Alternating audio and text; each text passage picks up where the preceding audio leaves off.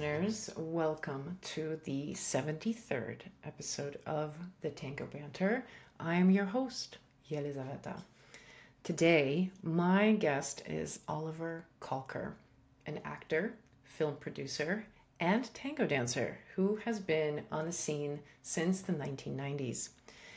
Tango as a dance had a dormant period between 1970s and early 1990s. During that time, the dance, tango, was considered to be for old people, and younger people preferred more contemporary music. Oliver was one of the new wave of tango dancers who came on the scene in the late 1990s and ended up revolutionizing the dance. In this interview, we bantered about what led him to tango, what the scene was like back then, and how it changed over the years. We also talked about his tango film projects, including a recent film that he released called Fermin. Talking with Oliver reminded me how young tango is. It has such a recent history. It was fun to reflect on how it's changed and philosophize about what it's going to be in the future. I hope you too will be inspired by this episode. So please sit back, relax, and enjoy my banter with Oliver Kolker. I read in your biography, the little biography I found on a website, that you were born in New York, but you went to Argentina when you were 3 years old. When I was 4.5, yeah. 4.5. Yeah. So what brought you to Buenos Aires in the first place? No. I mean, my parents were living in the States. My father is a physician. My mother is a lawyer. And when my father finished medical school in Buenos Aires, they moved to New York. And they decided to stay there for a while. And I was born there. And then after 4.5 years, my mother told my father, we have to face this tough decision. We have to think with our pockets, or we have to think with our hearts. And guess what they decided? They decided to move back? Yeah, they decided to split up. No. Right. No, they decided to move back to Buenos Aires, and that's where I grew up my whole life. But I went to the States zillion times. Yeah. Many times. I have to say, I heard your name way before I knew who you were. That when I was a baby tango dancer and I was first going to Buenos Aires, I would just hear this name, Oliver Kolker, and I'm like, really? Who is Wow. this person? Yeah, Wow. and then eventually, when I started, learning a little bit about you, I was like, is he American or is he Argentinian? Well, I'm American. Like, it's so, I think you sort of embody so many qualities that it's hard to pin down exactly your identity without really getting to know you. So I thought that was really interesting, because I myself am sort of a transplant in that same way, that I was born in Iran, and then I grew up in Africa, and then I grew up part of my time in Russia. So I have like a similar, I guess, experience of just being all over the place growing up. I would never guess that you were born in Iran. Never. I know, right? Never. Ever. Yeah. The rest of the things that you grew up in Africa, or that you lived in Russia. Even if you've told me that I was born in Russia or Ukraine or Estonia or Latvia, great. But Iran, never guessed. Yeah, never. Yeah. So what was it like for you when you first encountered tango? And I'm so curious, was this something that already you were exposed to, or was there a pivotal moment when you got introduced to tango? Well, I was introduced to tango since I was raised in Argentina, because I spent many hours with my mother's side my grandmother on my mother's side, my grandparents on my mother's side, that they were from Argentina. They are from Argentina, of course. And she used to be a amateur tango singer, the typical grandmother who sings tango all the time. And I used to watch TV, all those black and white movies that we used to see from Argentinian productions in the 40s and the 50s. But that time in 1975, they were still showing. We had only 2 channels, or 3. That's it. That's Argentina.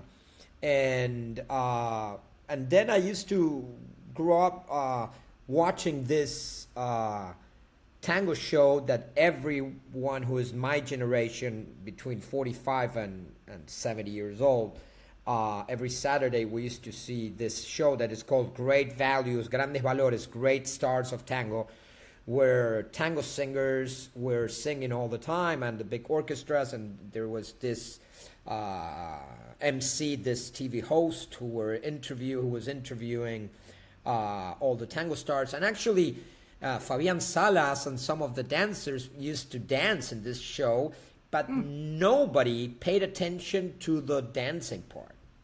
Not even this. Yeah, it's very interesting. Nobody paid attention to it, and when you see the videos that they're all on YouTube, you see that the dance is not as developed as now, and so quirky, and all these choreographies were so weird, but nobody paid attention back then to the tango dancing part. We're talking about 1979, 80, 81, 82, 83. And then I got introduced into tango because I used to go dancing every weekend since I was 14. I loved dancing, but I used to go to discos, to clubs, and I was very young. I was 14 years old, and I remember that I used to love dancing, moving, but I didn't know that you were able to learn how to dance. I always take the same example that when I remember clearly when I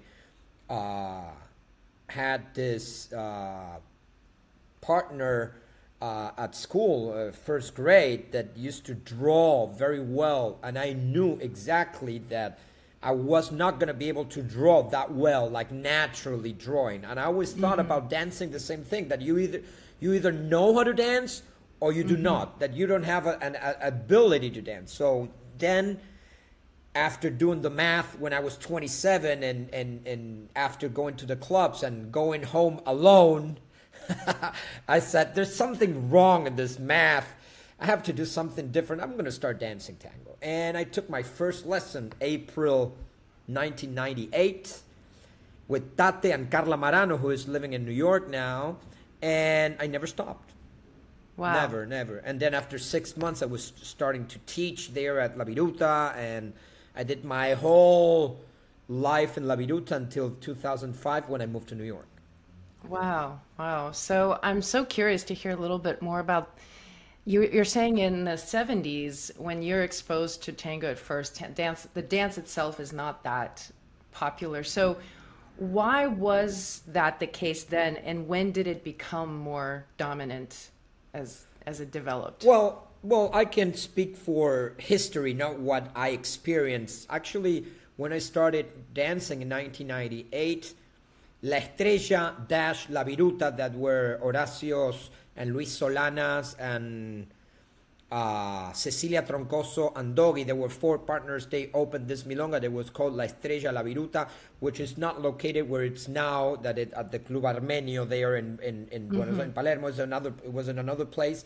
And they opened a milonga like in 1996. That's the story. And then they just moved in 1998 to where La Viruta is located now, and they used to open only twice, Wednesdays and Saturdays, I guess. And I used to go every Wednesday and every Saturday, and there were not so many milongas. There was Canning there, and opening only Mondays and stuff. And then I used to go also to Almagro, which is a club, which is a very legendary club. Actually, I went to the closing of Almagro, which was a big sad time. That's back in 2000, and I used to go on Tuesdays there. But I think that I started being part of the big wave of tango, but tango started in 1996 to be like social dancing, small places. But the dance itself became like a hit when Tango Argentino appeared in 1985 on in Paris. And then they went to Broadway, and then Forever Tango started in the early 90s. Excuse me. But back then in 1998, it was just starting. I saw now people from our generation. I saw everybody start, like the first moves. Of course, Geraldine Rojas was a star already, but I saw the beginning of course, I don't know, everybody, Ezequiel Paludi, Dana, Pablo Villarraza, El Pájaro, I don't know, so many names.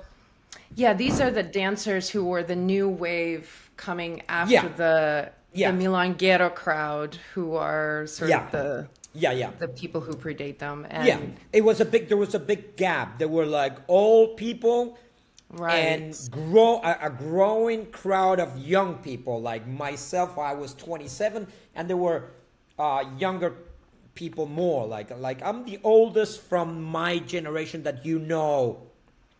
And there, I mean, I think I'm older than Horacio a couple of years, and Pancho is my age, and El Pájaro, and Valencia Batiuk, and Carla Marano, and Alejandra Guti, Alejandra Martinian. No, Alejandra Martinian, it's older than I am.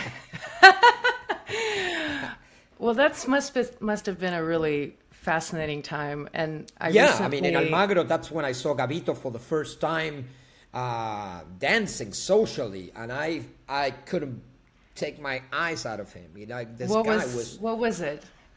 It was this, I don't know, this simplicity, the way he danced, the way he walked, the way that he stood up at the Milonga and Almagro. It's like I was looking at him, watching him dance, and looking at the place, and all dark and cheap red curtains, and the floor was wood and dark in Almagro. You know, it was a very, very traditional place. You know, it was Sunderland, Almagro, La Catedral, who was at the corner, and maybe La Viruta. That's it. You know, and Canning.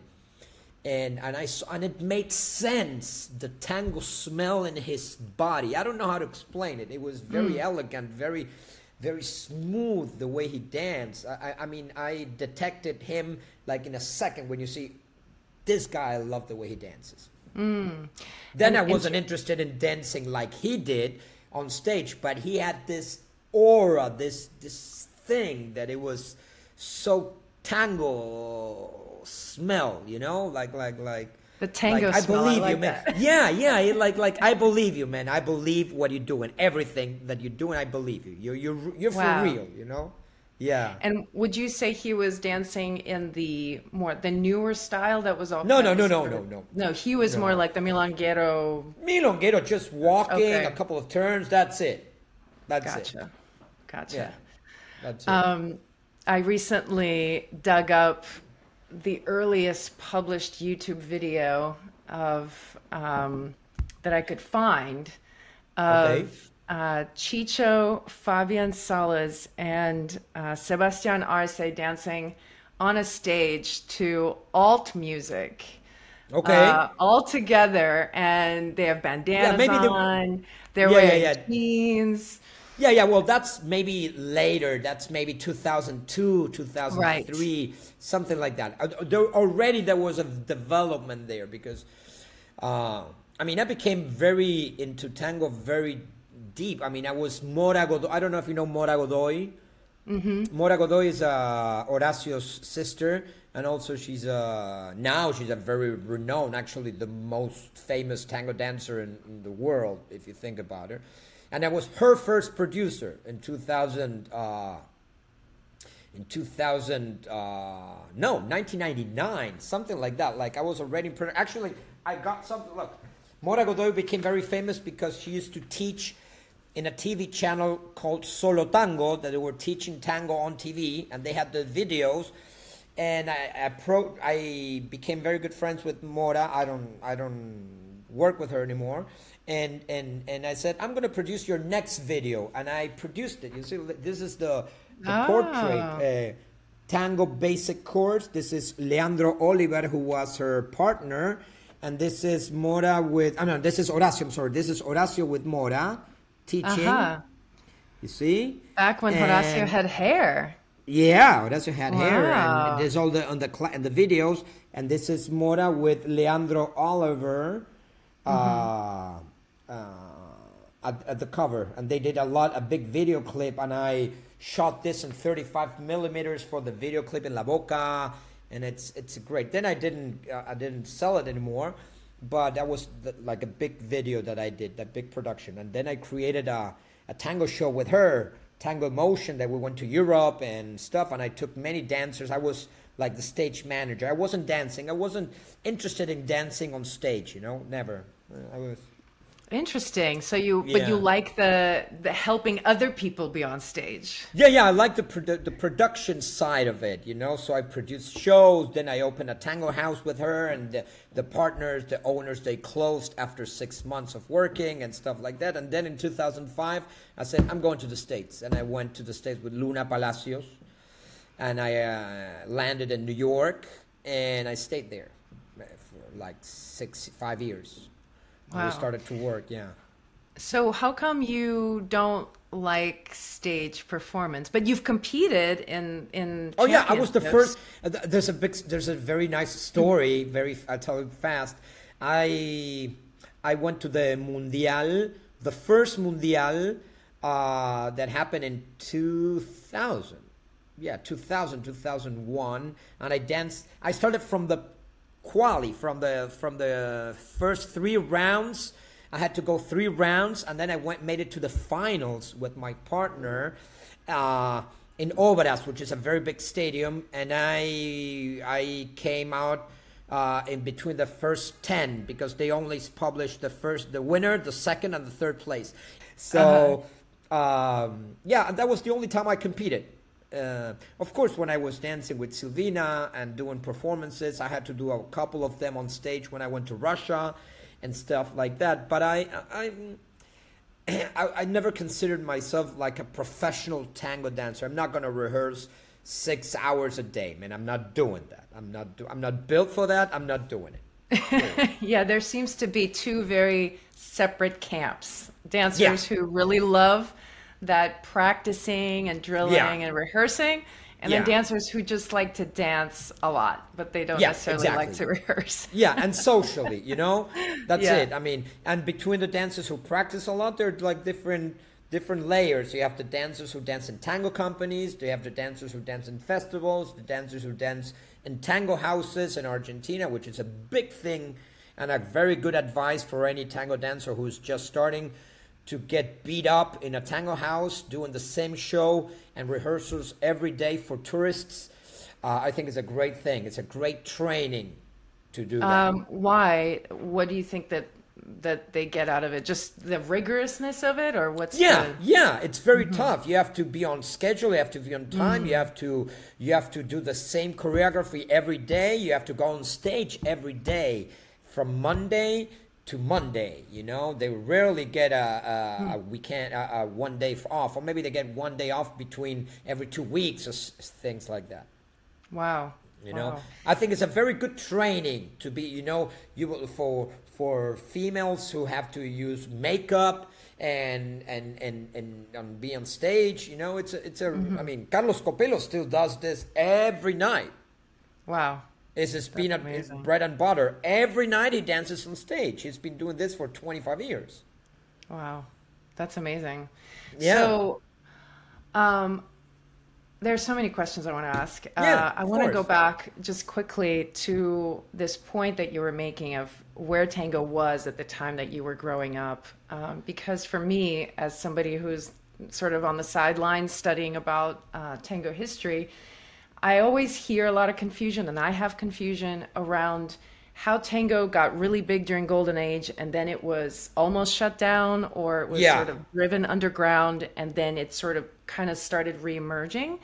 And I'm still confused a little bit about like what was the political situation that was sort of happening, or Okay. how did it affect tango? I can tell you, I mean, from my perspective, I can tell you that on TV or in the newspaper or stuff like that, I wasn't exposed to tango at all. Like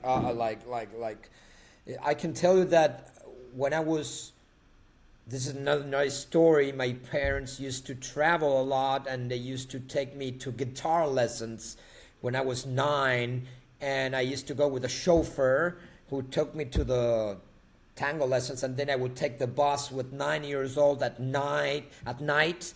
It was a different Argentina, and I was exposed to tango singing by this guy who made me. It was a very old man, typical tango lover who might died 40 years ago, and he exposed me to a tango, and I was so impressed with the lyrics to the tango that he made me listen to. But going back to the question is, tango was not, and still is not, and this is the big argument I have with a lot of people, a massive thing in Argentina. And tango was like still, I mean, people consider it, like in the 60s, people, when rock and roll appeared and the Beatles and stuff like that, people said, tango's for the old guys. Fuck it, that's it. Tango's for the old people, you know?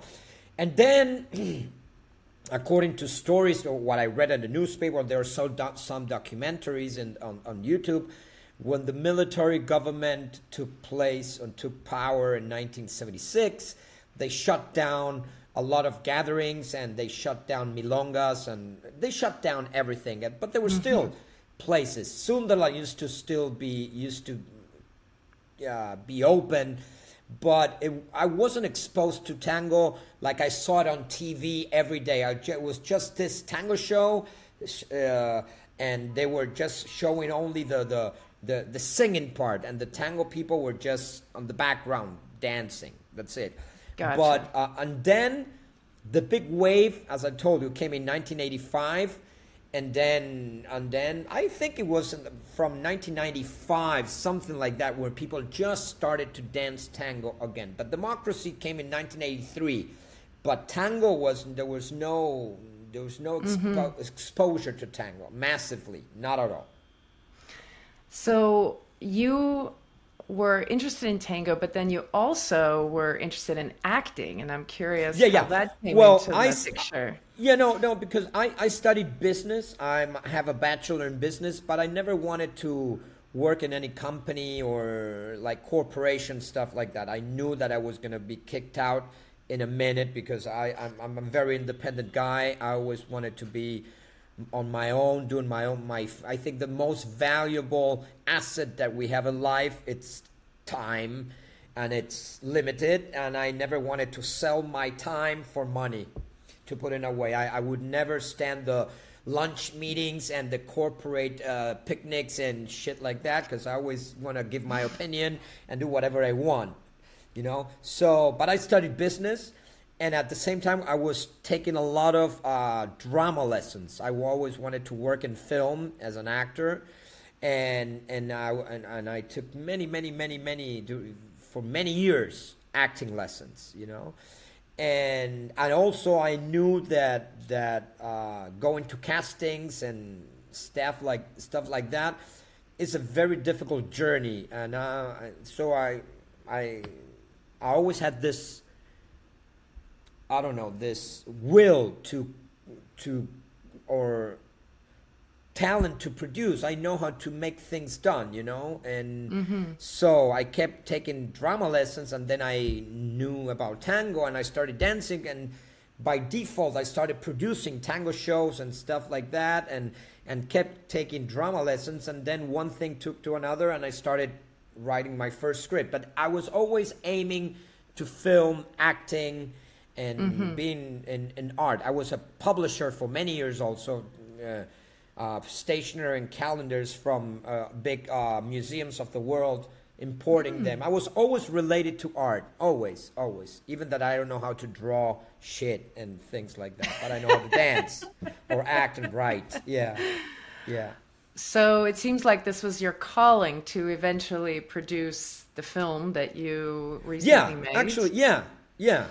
Fermin, that you saw it. Yeah, the first one that I did. Yeah, I would love to hear what was the process of birthing, because as I watched it, I was like, this is such an intense, Yeah. Oh, thank you. extensive project. It looked so Yeah. so thorough, Well, it really felt like you put so much thought into oh all the my God. layers. Yeah, it was a big project. I mean, I used to teach a lot in New York, and one day, a lady calls me on the phone. She said, "Are you Oliver Kolker?" I said, "Yes." Well, she said, "Well, I'm Susana Balan. This is an Argentinian psychologist, lady who lived in New York, and she said, we want to hire you to teach us 2 hours of tango lessons. Me and my patient, who was a woman, a very nice woman that she was in an unhappy marriage, and yeah, and she was very sick, and I knew about this when I met them, and I remember clearly the first lesson. We took the lesson, and Susana, who was like she was making this woman take lessons, tango lessons, to heal part of her process, psychological, or maybe her sickness. She was very sick, and I remember the first 10 minutes of the lesson, Susana kept interrupting me and saying, "Well, but we heard this, that it's not this way, the way we need to walk," or stuff like that. So I said to her, "Listen, Susana, I'm very good at this. If you don't like the lesson, that's fine. Let me finish the lesson, and if you don't like it, you pay me this 2 hours, and that's it. No problem. But let me finish the lesson and try to listen to what I'm saying, because I promise you I'm very good." Yeah, and after the 2 hours, she asked, "So what do you think?" "I love the lesson," she said to Susana. So we became very good friends, the three of us. You know, that's why it's so important sometimes this Kickstarter things in your life. And I was already thinking about this. What else I can do with tango? And I always thought that tango was so rich as a genre that is one of the only genres that it was developed like in 4 different branches independently: music, dancing, singing, and poetry. Like you can be a tango singer your whole life, tango poet your whole life, tango dancer, or tango musician.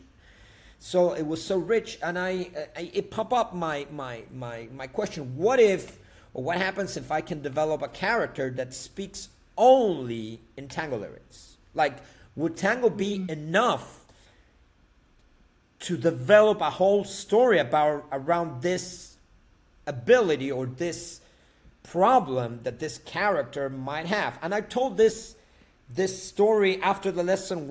After, I don't know, 5 or 6 months I was teaching them, and Susana looked at me. We're very good friends, and she looked at me and she said, "Oliver, I think that's a great idea."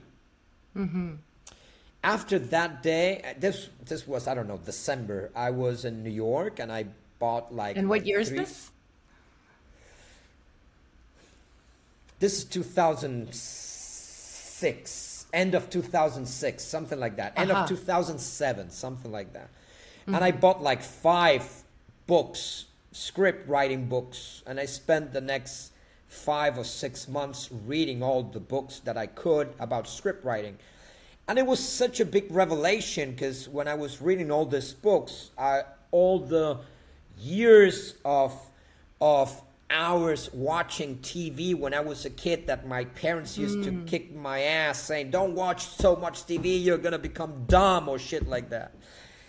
And everything made so much sense. Like this is a scene, this is a midpoint of a story, this is a character. When I was reading, at the same time, I was saying, this is so logical. This is so easy for me to understand. What the hell I was doing studying accounting? Like, I couldn't, I didn't understand accounting. I was okay student studying business, I mean, but I never understood accounting like at all, And then I remember that very clearly. I was with Silvina. Back then we were together dancing and working. We used to live together in New York.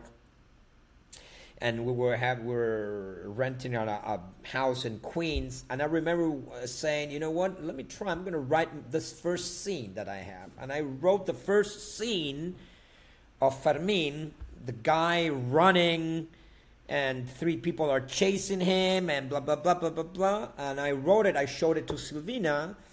And Silvina said, I think this is great, man. Keep going. And it took me like 2 more years to write it. Like I was writing very slow because, you know, it's very difficult to write a good script, if you don't have the gymnastics of it, you know, which I don't at all. I you know, yeah, I'm not a script writer. If I have to write a script, I will do my best. If they pay me, they say, write me a script. But it's, you know, it's not that I have the script writing gymnastic that every writer does, that they write their 4 hours a day and they have deadlines and stuff like that. Not at all.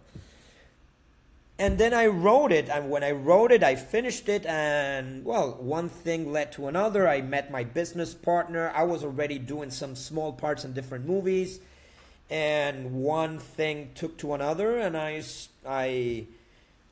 shot it. And I had investors, and we made money, and the movie was a good success, considering that it's a very niche type of genre movie, you know. And When did it, so from the time that you had the first vision, 2006, 2007, to well, when it I was started released? shooting it in 2013. Aha. So it took me like 5 years to find the right people who were trusting me to give me money, and I had the grant from the government in Argentina, because Argentina, like many other countries, except in the States, because it's a real business in the States and Argentina, like in Europe, the movie business, it's subsidized by the government, but you have to submit the script to the institute and things like that, you know. So it took me a lot of time to write the first script and to make the movie come out the way it was. But I knew that the movie, people were gonna like it very much. I don't know if it was gonna be a big hit or a money maker, but I knew that the story that I wrote worked. I knew it, you know. And also the actor that I had to play Fermin actually is the name of my grandfather, my mother's father, Fermin Luis. And this guy is like, he's still alive up to date. He was born in 1928. Wow. He lives in Spain. Yeah, Héctor Alterio is our own Robert De Niro. This guy was the lead actor of the first Oscar-winning movie for Argentina, The Official Story, in 1985. That was the first Oscar that Argentina won in a movie. And when he read, I contacted a friend of my brother who is a big TV producer. He's a big TV producer now, and back then still was. And I said, listen, I have to reach Héctor Alterio. And he said, let me read your script first. This was my first script, you know. So I sent it to him, and a couple of weeks later, he called me and said, Oliver, I liked it very much. I enjoyed it. And I had a meeting with him. And in front of me, he called Héctor Alterio to Spain. And he said, listen, I have a script in front of me. My name is Mariano. And he said, okay, send it to me. And I FedExed him the script. I printed it. I FedExed him. And this is in 2009, I guess. Yeah, 2009, I was with Silvina in Italy. And 2 months had passed, and I had no news about him. So I decided, you know what, I'm going to call this guy. And I called him, and I said, hello, Mr. Alterio, this is Oliver Kolker. I sent you a script, Glorias del Tango, Tango Glories. He said, oh, yeah. I loved your script, kid. He said, I loved it. I said, great. Do you think you can be able to write a letter for me saying that you're interested, just as support, and to submit it to the institute? And one thing took to another, and I had him as a lead role as Fermin, and he did a great job. Yeah. So the actual shooting process took place over how many years? No. The shooting take, once you have the money to shoot in the movie business, you shoot. It took me I shot it in 5 weeks. Wow. And then it took me like 6 months or 7 months to edit it, and everything comes down to everything, the music, which I wanted it to have a very big impact in the movie. Fermin, the music was written, and I said to Lisandro Adrover, which is the guy who created Forever Tango. I worked with him when I was producing Mora's show, that we used to have a show together. We met. I took him on tour for 2 years to Germany, and we did 2 tours, and we became very good friends. So I said, Lisandro, I want you to do the music of my movie. I want all original music. I don't want, some of the tangos we need, but I want original music. And he did a great job, and we are very good friends since then. And he did the music, and it was great. Wow. Yeah. That's amazing. So, so now the movie's out. Do you have other vision for other projects, or? Well, after Fermin, I moved to Argentina to shoot Fermin, December 2012, and then I stayed. I stayed because I wanted to develop as a movie production career, acting, or I wanted to get into the movie business as an actor. Producer. My thing is, I belong to an industry where I am able to play 3 or 4 different hats. I can produce, I can write, I can act, I can direct. I'm not saying I'm Chicho on all 4 of them at all. But if you tell me I have to produce, I can make a movie. I can direct a movie, I can act, and I can write a movie.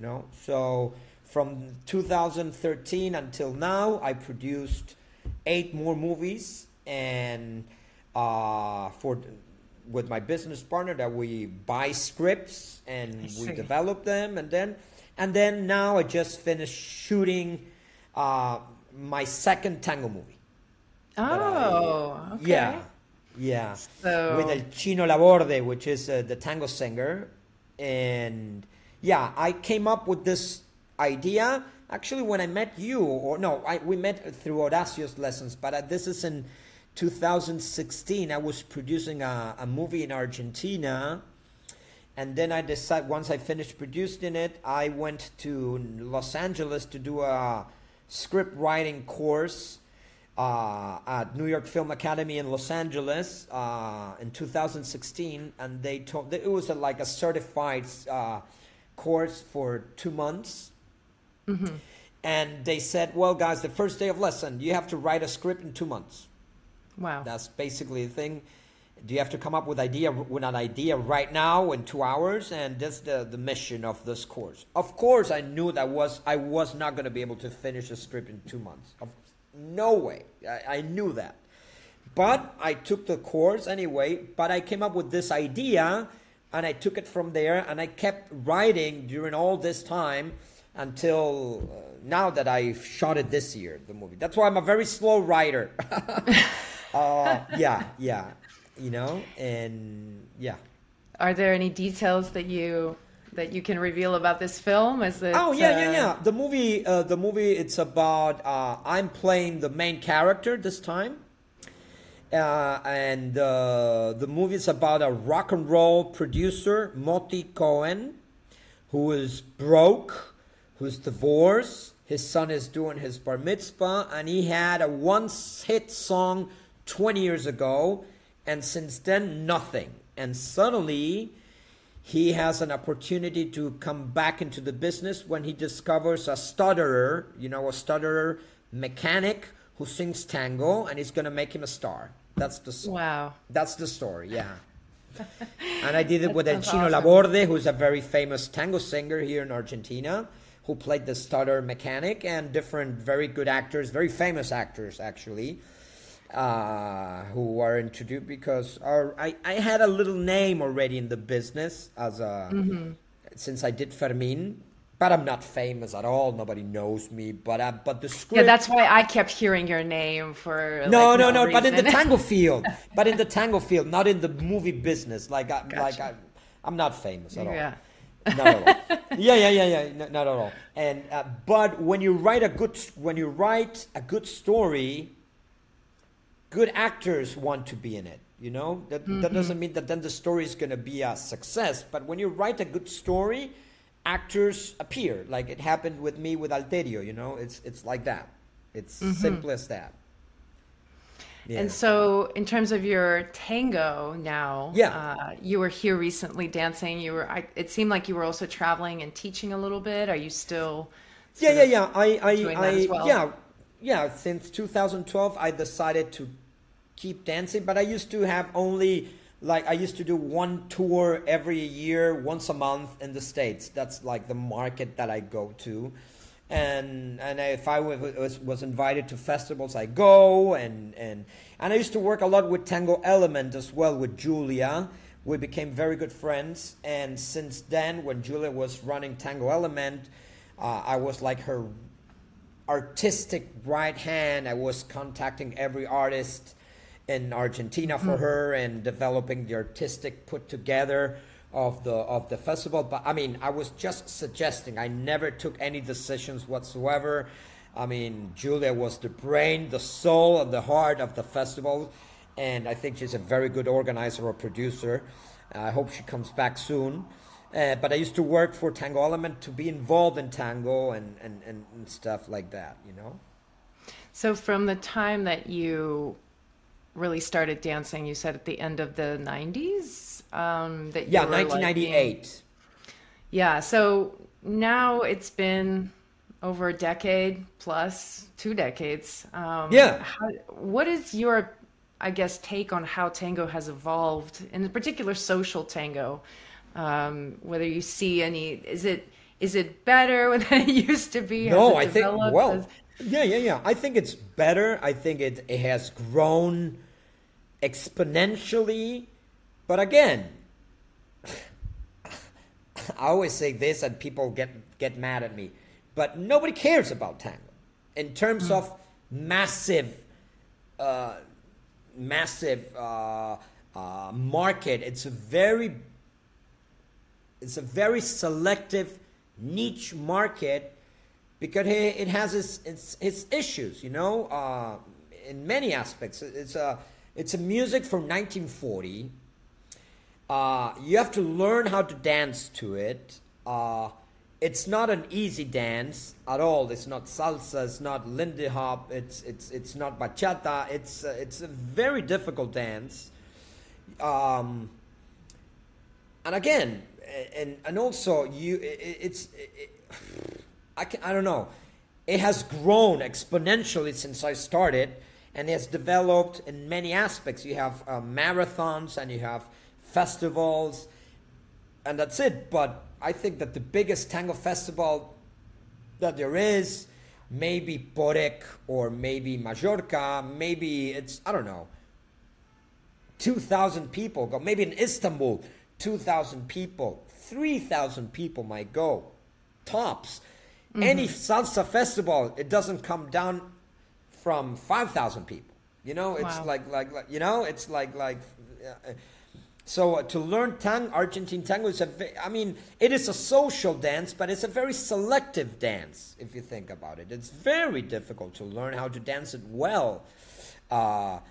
Defining well, when I say that well, it's like being comfortable enough to be out there and navigate and dance with people and share in the dance. Well, it's a very personal way to say well. What is well in a social dance? Because if you think about it, I mean, there are definitions of well, I understand, but I'm saying in perspective, it's so personal when you're dancing with someone else socially that the experience with dancing with someone else, it's like, this is me, this is you, we're going to dance with each other for this tanda, and it's so personal that this is you're going to experience with me, and this is what I'm going to experience with you.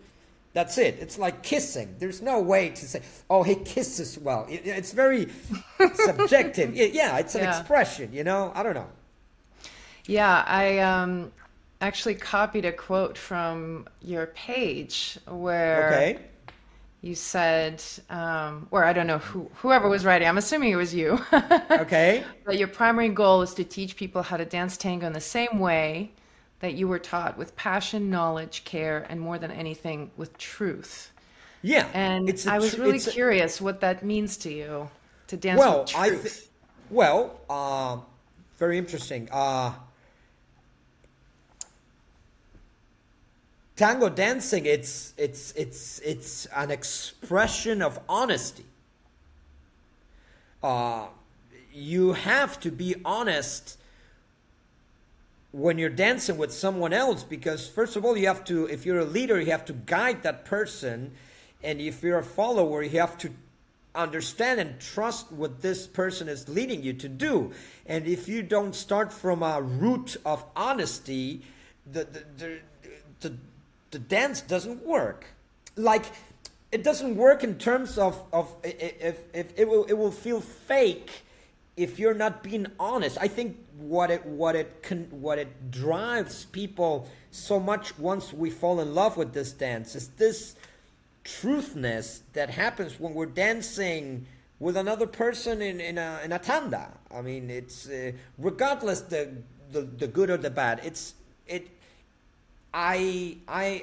happens to me or it doesn't. I don't know. It's so that honesty has to be out there when you're embracing somebody. You're embracing with someone else, and that embrace, without all the fantasies of the embrace and all the phenomena that people love to write about the embrace and blah blah blah blah blah. It's like it's an honest action to do when you're dancing tango.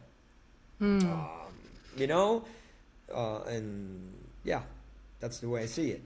And I'm actually curious. I developed another script. I have another that has to do with this is a new project that I have.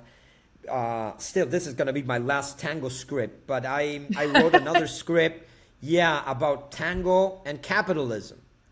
Oh, interesting. Yeah. And what is that about? Yeah, the script is finished. It's like the first draft, but I'm writing because I think that there's a misconception about what capitalism is. And when you go to a milonga, any place in the world, but especially when you're in Argentina, you see that the act of being at the milonga, the way it works, the behavior of people at the milonga, it's 100% capitalist. But not in terms of money, because this is the confusion that people have. Capitalism is, of course, is about money, but people think that capitalism is about money and businesses, and you have to kill your opponent in order to make money and blah, blah, blah. And it's so wrong. Capitalism is the free trade of value. And value is manifested by money, but value is what you value in life. Whatever you want to value, you have to trade it with someone else in order to survive. I know how to make a roof, you know how to make a floor, let's trade, So in tango dancing, the moment that one couple dances together and they are sharing, they're dancing, they're trading dance. That's it. So what happens, I created a whole story around this phenomenon, that if you see any milonga, you go tonight or tomorrow when you go dancing, you sit down and you see the people, the way they behave at the milonga, and in the dance floor, every couple, it's a little cell that they're exchanging value, they're exchanging dance.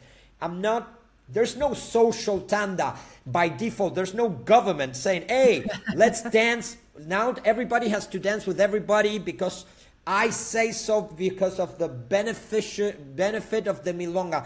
I want to do good, and I want the milonga to grow. The milonga will grow or won't grow regardless what you say, because you have to let people free to dance and express themselves. Regardless if you're male or female, there's one leader, there's one follower, and that's the way it goes and happens. So I wrote a script around that, with the analogy that in Argentina, the country doesn't work. It's a very political script that I wrote, but the country, it's not working well. And the treasure that Argentina has, that it was created by Argentinians, which is tango, which is a pure capitalist expression, is not being people don't pay attention to it, But the people who are at the milonga, inside the milonga, are all capitalists, but outside of the milonga, they're all socialists. Oh. Yeah.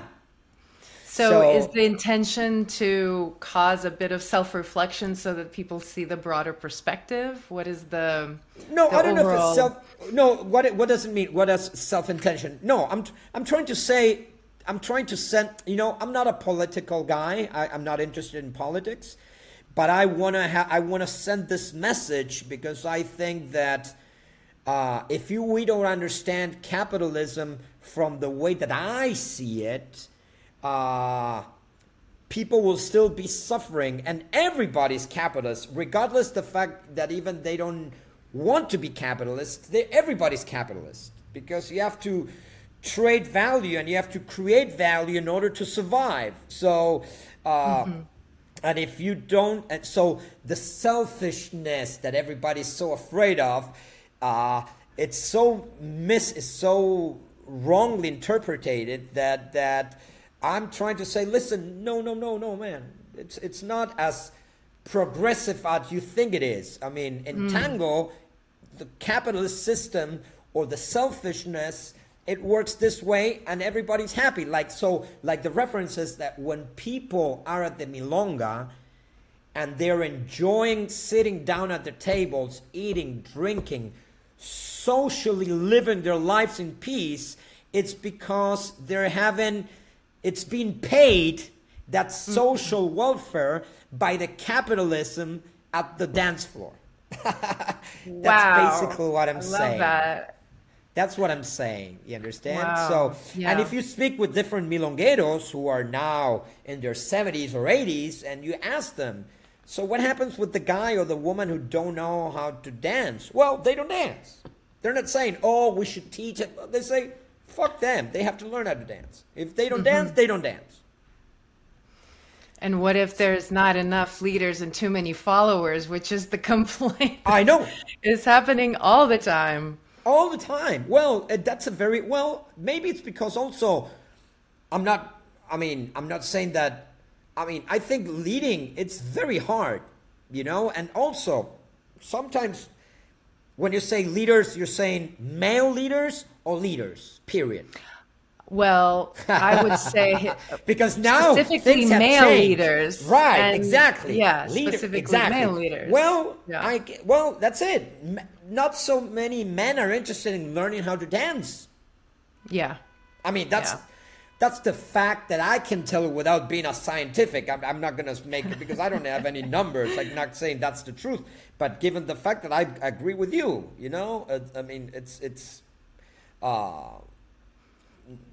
it always happens. Or maybe women are more interested in learning how to dance than men, regardless the fact that if you're a woman wanted to be a leader or if you're a man wanted to be a follower.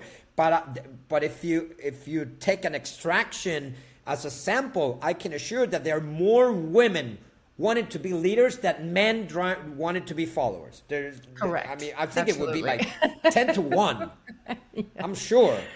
Do you think what women leading is something that's gradually that the dancers in Buenos Aires are okay with? Like, I know it wasn't allowed for a long time. Is it getting more and more accepted? No, it's fine. 20 years ago, there was no way that you were going to see a woman dancing. The only one who started like with her torch and saying, this is me, I lead and I'm teaching, it was Graciela Gonzalez, who's still a teacher, who was one of the first teachers that I met. Great teacher, great follower teacher, but she was a leader. And then Silvina is one of the great leaders that started dancing tango as a leader from the beginning, since she moved to Paris when she was 20 years old. But there are also many other leaders. Now Inés Musopapa and Corina Herrera. Corina Herrera is the leader, and some other. But yeah, they're great. It's not an issue anymore. That's great. That's great to hear. Of course. Yeah. Because it seems like that's the smart thing to do, to adapt to the lack of Right. male leaders. It's like a lot of times people get into Right. this like, well, let's make the existing leaders, convince them to dance with more followers and put them to work. And it's like, well, you're not going to convince them to do more because No. they're coming to do what they want to do. Exactly. So Well, yeah, you're for a me. good lead. You're a very good leader. I saw you lead. So Thank you, thank you. Well, and, and that's what I teach women leading here in LA, and that's kind of great. my purpose in Tango is to encourage women to just get up and learn the other part. So Great. yeah. Well, Oliver, I'm sure I could talk your ear off for another hour. It's been amazing to learn Oh, about you. pleasure for me. Of course. Thank you. Thank you. Yeah, I really appreciate you sharing so much, and you're one of the people who really has seen tango from so many sides, having been dancing for so long, and it's been really fun to get the backstory, at least the little tip of the iceberg there.